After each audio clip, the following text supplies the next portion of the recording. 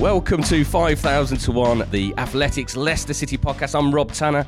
Joining me, as usual, is former City captain Matt Elliott. How you doing, Matt? You okay? Yeah, I'm good, Rob. Thank you. Yourself? Yeah, not too bad. We've got a bit of a winter break, the first one the Premier League's ever had at the moment, but it doesn't really feel like much of a break, does it, at the moment? Because we'll still be talking all things football as well, and there's still games to discuss as well. But we'll start right at the top, Matt, with the draw with Chelsea at the King Power Stadium the weekend. It felt like a bit of a defeat, didn't it, the way things transpired? But overall, your assessment of that point against a side that are chasing Leicester in the top four in the Champions League qualification places?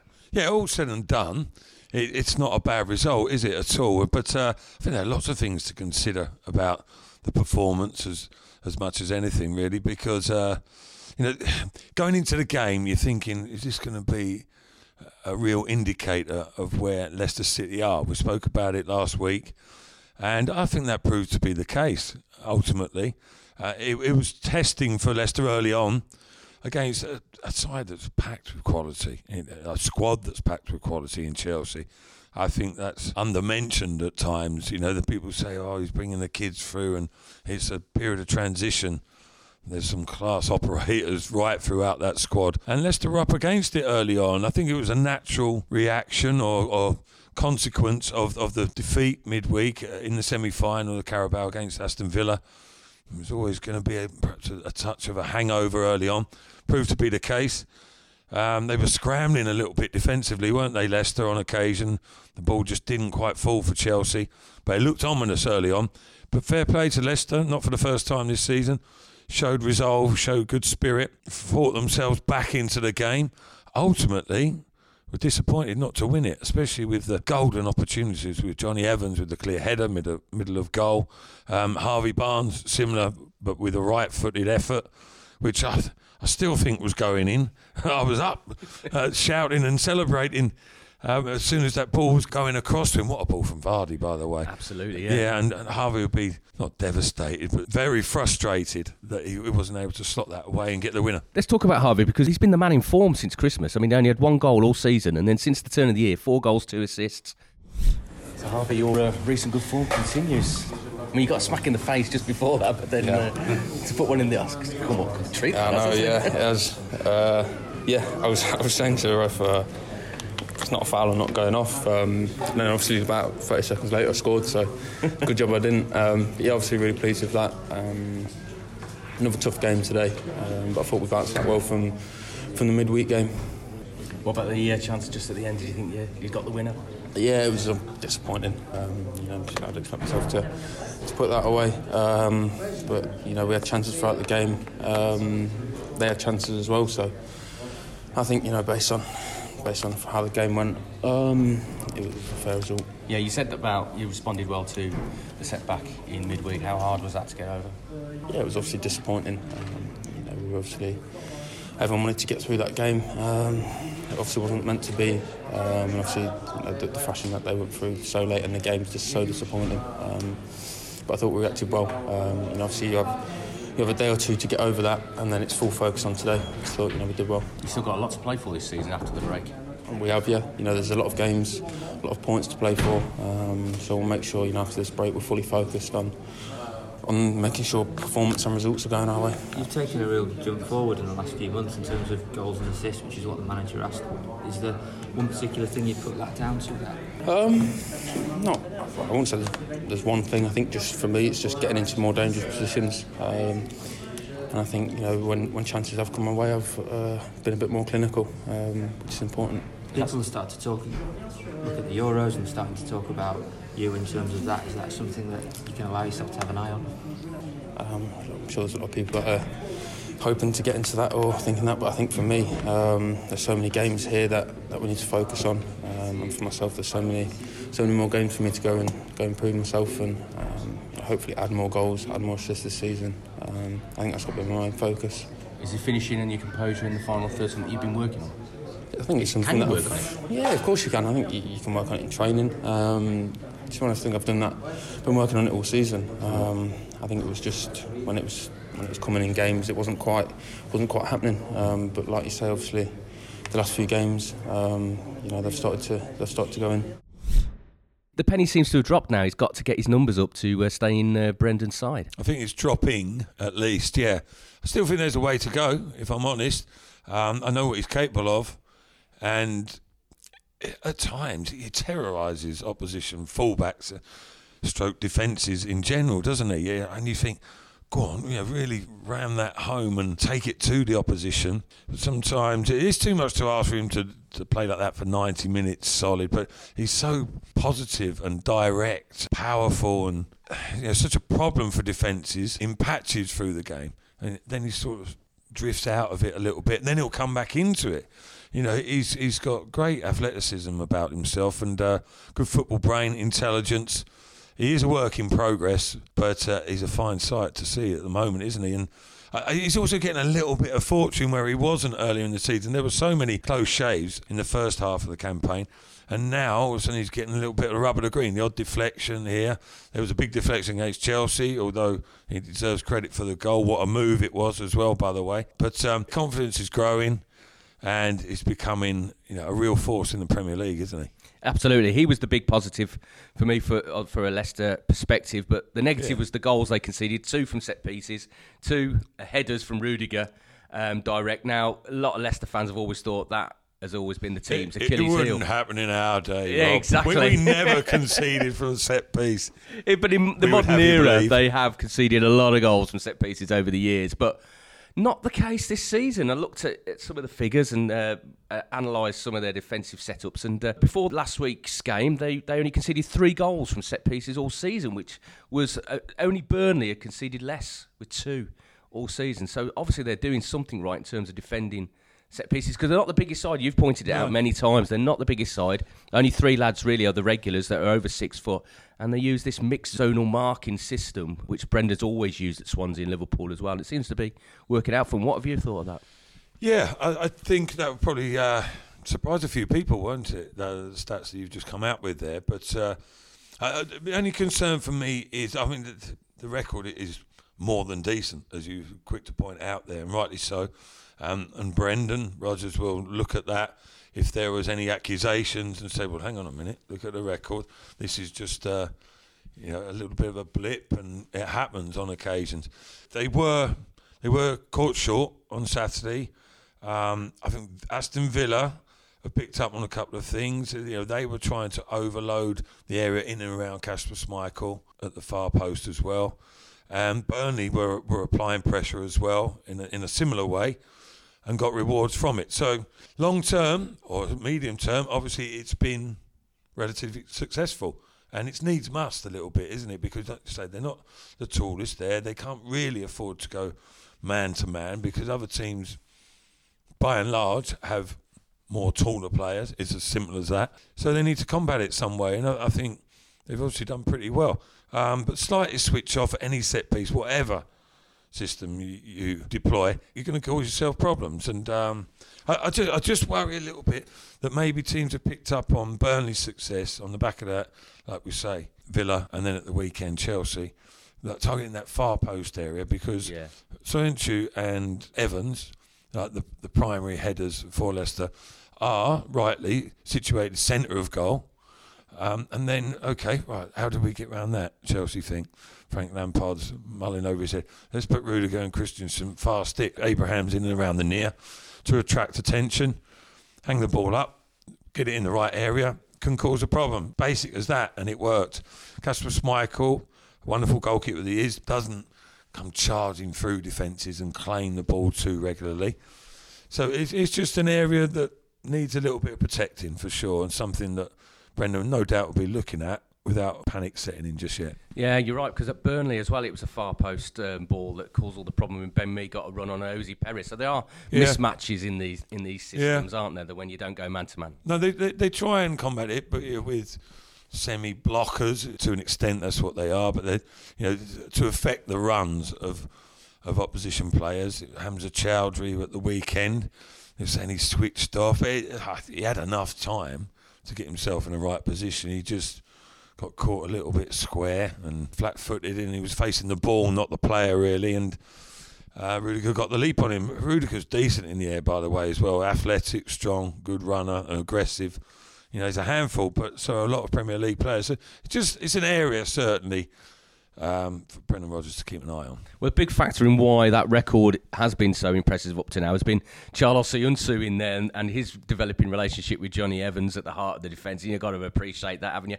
And now, last season, he didn't feature very often because he couldn't speak a word of English. Yeah. James Maddison has come out and said pretty much that, hasn't he, this week, that it took him a while to get into the run of things with Leicester City because of his lack of English. But he's been having lessons in Birmingham. He's been learning off Mark Albright as well, so he's probably going to sound a bit like me when he's a bit more fluent. I'm not sure Mark's the right man to go to with that twang that he's got. But it is so crucial, isn't it, those communication skills at the heart of defence and off your coach as well, as you have experienced in the past, man. Well, yeah, I have. Exactly. I mean, it wouldn't be the sole reason that Soyuncu struggled early on, but be a huge factor, as James Maddison has pointed out, especially when you add in the mix the lack of English that Claude Puel was able to produce. There would have meant confusion between manager and player, wouldn't it? And never mind teammates, but he's come through it well. Soyuncu, hasn't he? He's done fantastically well, but it does actually, that subject does remind me of a couple of instances, but one in particular in my days of going back to, I was speaking this week to Pontus Kmark, ex-Swedish international who used to play for Leicester City, most supporters will know that, about Theo Zagorakis and the phenomenon that is Theo, because in his time at Leicester he struggled a little bit to break into the first team regularly. A few years later, ended up playing in the European Championships 2004, winning the trophy and becoming player of the tournament with Greece. Unbelievable stuff. Even more unbelievable, he's a member of the European Parliament these days. But in his time at Leicester, he did struggle a bit with the language. He used to hang around with Greek students in and around Leicester town centre itself, and they were his friends. But that always reminds me of one time we were at half-time and Theo was playing reasonably well, but wasn't following the tactical approach that Martin O'Neill had tried to apply. And Martin was like fuming and frustrated, intense, like he always is, particularly at half-time. And he's looking at Theo, he's going, Theo, are you okay? And Theo's like, yes, boss. Are you sure? And he's like, yes, boss. And he says, what I'm looking for you to do is like cut in from the left-hand side and pass it up to Heskey and follow up and make these runs. Do you understand what I'm saying? He's like, yes, boss. He's all, why aren't you doing it? And he's looking around. Martin's looking at him thinking, I'm not sure he understands this. He goes, Theo, are you a blithering idiot? Yes, boss. He went, I know it. You don't even know what I'm saying. You're just saying, yes, boss, aren't you? He went, yes, boss. The lads are like rolling around at half-time, cracking up. And Martin's pulling his hair out, thinking, what am I doing here? And Theo just sitting there with this like totally perplexed. Did he have a big grin on his face as well, did he? No, he didn't really know what was going on. It was funny. I was like, I've wasted all my time telling you and you haven't got a clue. He said, just get out there and do what you do. Well, I think what would help with Charlo would certainly be getting away with the lads and bonding in the winter break. They've had to cancel a little trip to the Middle East, though, unfortunately, because of the possibility of a replay in the FA Cup and the fact that the Wolves game has been brought forward to a Friday night, so that's been binned off. So the lads have all been given a week off. Were they going to go collectively? Yeah, they were going to go for a bit of warm weather training. Oh, okay. And then it's a bit of a bonding whilst they're away as well. But the players have all gone off individually now for a break, and then they come back to prepare for the Wolves game. They'll be off now, and then we'll give them a clear run through into next weekend, so they can have a rest, physically, mentally, just recover from all the exertions of the season so far, and then we'll be back in again next Sunday, and then be ready for a game on Friday night. Just how vital is it? Tammy's saying to us that he just needs a break out. Yeah, I think all players. I think a lot of them over the Christmas period and until now they're running on empty. They're I look at my own players, the desire that they've shown today, haven't had a midweek game playing against Chelsea, who were fresh. It really bodes well for us. Just that determination to keep going. But now is the chance for them just to not train. They'll do some training. They'll get a programme and they'll tick over whilst they're away. But just to physically and mentally recover, that's important. If you're super underdogs, does that mean that you're overachieving where you are now? What do you think? I think you're as good as your place. in the table. But if you're putting yourself in that position where Frank's going, we're underdogs, and you're saying we're super underdogs, then you're sort of... Yeah, well, no, what I'm saying is, we're nowhere near the levels of budget of the top 6 teams. Yeah. And we were classed in a group along with West Ham and Everton and Wolves as possible 4 teams that could maybe break into the top 6. And obviously all the trends over the last few years shown that the gap between 6th and 7th was getting bigger. So for us to have achieved, and with the group of young players that we have, I think it's remarkable what the players have done up until this point. However, we're not settling for that. We want to finish off the final 13 games and finish as high as we possibly can. Because with Hamza coming in today, then there wasn't a noticeable dip, so there is strength in depth. We do have strength in depth, but going forward, we need to have more quality. The team's finished 9th for the past 2 seasons, so the level that they've played at for the majority of this season, the consistency and some of the football they've played has been absolutely brilliant. We know we've got a lot of improvements to make, and we know it will always be a huge challenge for us against the likes of Chelsea's and Arsenal's and Manchester United's. But what the players have shown up until now has been incredible. But the point I said about afterwards, we showed a great mentality, but we can't, where we want to get to, you have to win that game. You have to win it. Can we have a word on Ryan Bennett? Yes. Since the window, what will he bring to the team? Well, Ryan will bring in that cover that we need. Obviously, the 2 centre-halves, Johnny and Cags, have been outstanding all season. Wes comes in as sort of been the experienced third choice. We wanted to get Filip Benkovic games, but in order to do that, we needed to bring in someone with that bit of experience and Premier League experience. So Ryan gives us all that. I knew him as a young player at Peterborough. I tried to sign him at Swansea. So I know all about his qualities, and like I said, he's there if we need him, and he was delighted to come to here and be a part of what we're trying to do for the rest of the season. Frank was saying in there about how it's important mentally to kind of just get away from each other almost. But is it the same for you guys as well? Yeah, I think it just breaks the cycle.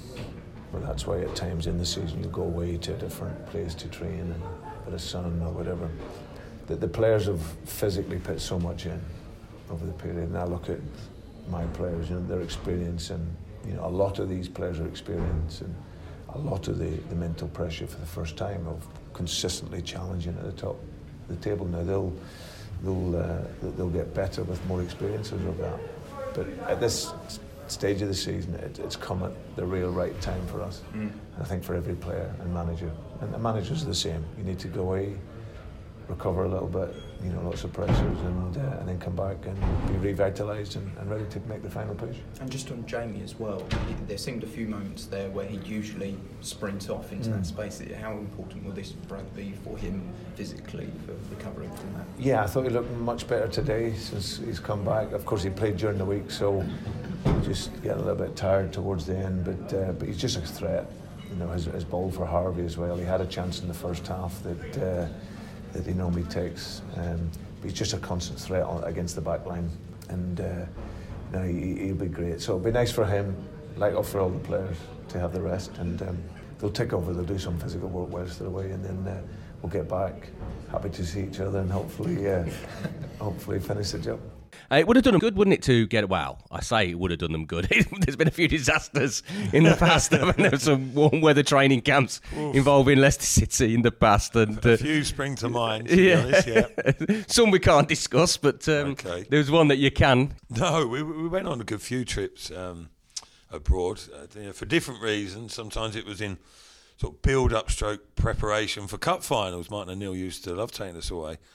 Harks back to his Nottingham Forest days under Brian Clough. Sometimes we went away a little bit too long and are too close to the final. There wasn't too much training going on as well. But, aside from the usual social occasions, there was one in particular. Mickey Adams used to take us to a place called Valdelobo, which was just outside Vila Moura in Portugal. Beautiful training complex there. They're all set up, ready to do some work as well. It would have been team bonding as well in the evenings, but for one particular player, Simon Royce, who some supporters may well remember, was at the club, goalkeeper, signed by Peter Taylor, I think, he was reserve keeper behind Ian Walker. This particular trip didn't go well for him at all. The first training session, literally the first session, we got out, lovely complex. Peter Shirtliff, our ex-coach, he was first team coach, Alan Cork assistant, Mickey Adams manager, joins in the circle, just a little warm-up, tippy-tapping the ball around. Peter tries to nick the ball. Royce just taps him with his foot on the shin. And for some reason, he must have caught him wrong place, wrong time. We've heard this huge, horrific crack. Straight away, like, from experience in playing, we were like, he's broken. His leg's broken. And it was a clean break. He's on the floor screaming in huge pain. It was horrible to see. Physios come, take Peter off. He's gone, take him to hospital. Clean break. You knew before he'd even come back. Simon couldn't train. He's devastated, and there was a bit of a somber mood about the camp. So you can imagine. So that was that. Then next morning, that was in the evening that we were training because of the weather. Next morning, Simon wakes up. He can't get out of bed. He's not feeling well in lots of ways. I don't need to go into details. Absolutely in bits. And he's caught some sort of infection, virus or whatever. So he's in bed for 2 days solid, so misses training again. And then the fourth day, eventually he trains, gets through it, and everyone's keeping clear of him because he's got a bit of a hoodoo on him. And we had a night out, the final night. He goes out on the night, decides to saunter off on his own halfway through the evening to get a taxi home. Lo and behold, two fellas jump out on him, and he gets mugged and battered. They take his wallet, he's got a black eye, a cut lip, and he's off to hospital as well now because he's been beaten up. We didn't know, no one knew because he was one of the last to leave. So we woke up in the morning, going to leave, he's all bruised and battered. He's broken the coach's leg, he's been in bed for 2 days, being mugged and beaten up. And what a lovely little trip that was. And it was Simon Royce and the curse of Valdelobo. Did you always come back refreshed from these trips? No, I bet he far wasn't. from it. I know. No, to be honest, it was came back a little bit creaky more often, not because the last night was normally the best night. And then you travel back, so make of that what you will. When they come back, it's such a crucial part of the season now. There's so much still to play for, despite the disappointment of the Caribou Cup with the FA Cup. When we know who they're going to be playing now in the fifth round of the FA Cup, it's Birmingham City after they beat Coventry City in a dramatic game, eventually on penalties. You can't imagine Leicester having too many problems against Birmingham. Effectively, they've been on home soil for 2 games against Coventry City, the division below, and they haven't been able to beat them in 90 minutes. Well, going on recent track records, you would assume that Leicester will be able to engineer a route through to the next round, wouldn't you? And I think that will be the case, but listen, you don't take anyone too lightly, do you? Leicester have come unstuck before, and probably will again at some stage. But I know what you're saying. I think a lot of fans wanted Coventry for the proximity of the city and the rivalry that is there. Although I don't know how intense it is these days. There haven't been too many meetings, but people wanted it for that reason more than any other. Birmingham, not having the best of times over recent seasons, but the draw has been favourable. I think it's fair to say Leicester at home against a lesser league opposition, but take them lightly at your peril. On that note about local rivals, obviously a lot of the Leicester fans wanted Coventry because of that rivalry. Who was the biggest rivals when you were playing? Yeah, it's hard to say, but to an extent, Leicester almost sort of trying to manufacture or invent rivals to a degree. Even in our time, I don't know. The game that used to get a bigger edge to us than anyone was probably like Aston Villa. Yeah. Really. And I don't know quite why that is. Notts Forest were in and around the Premier League when we were there.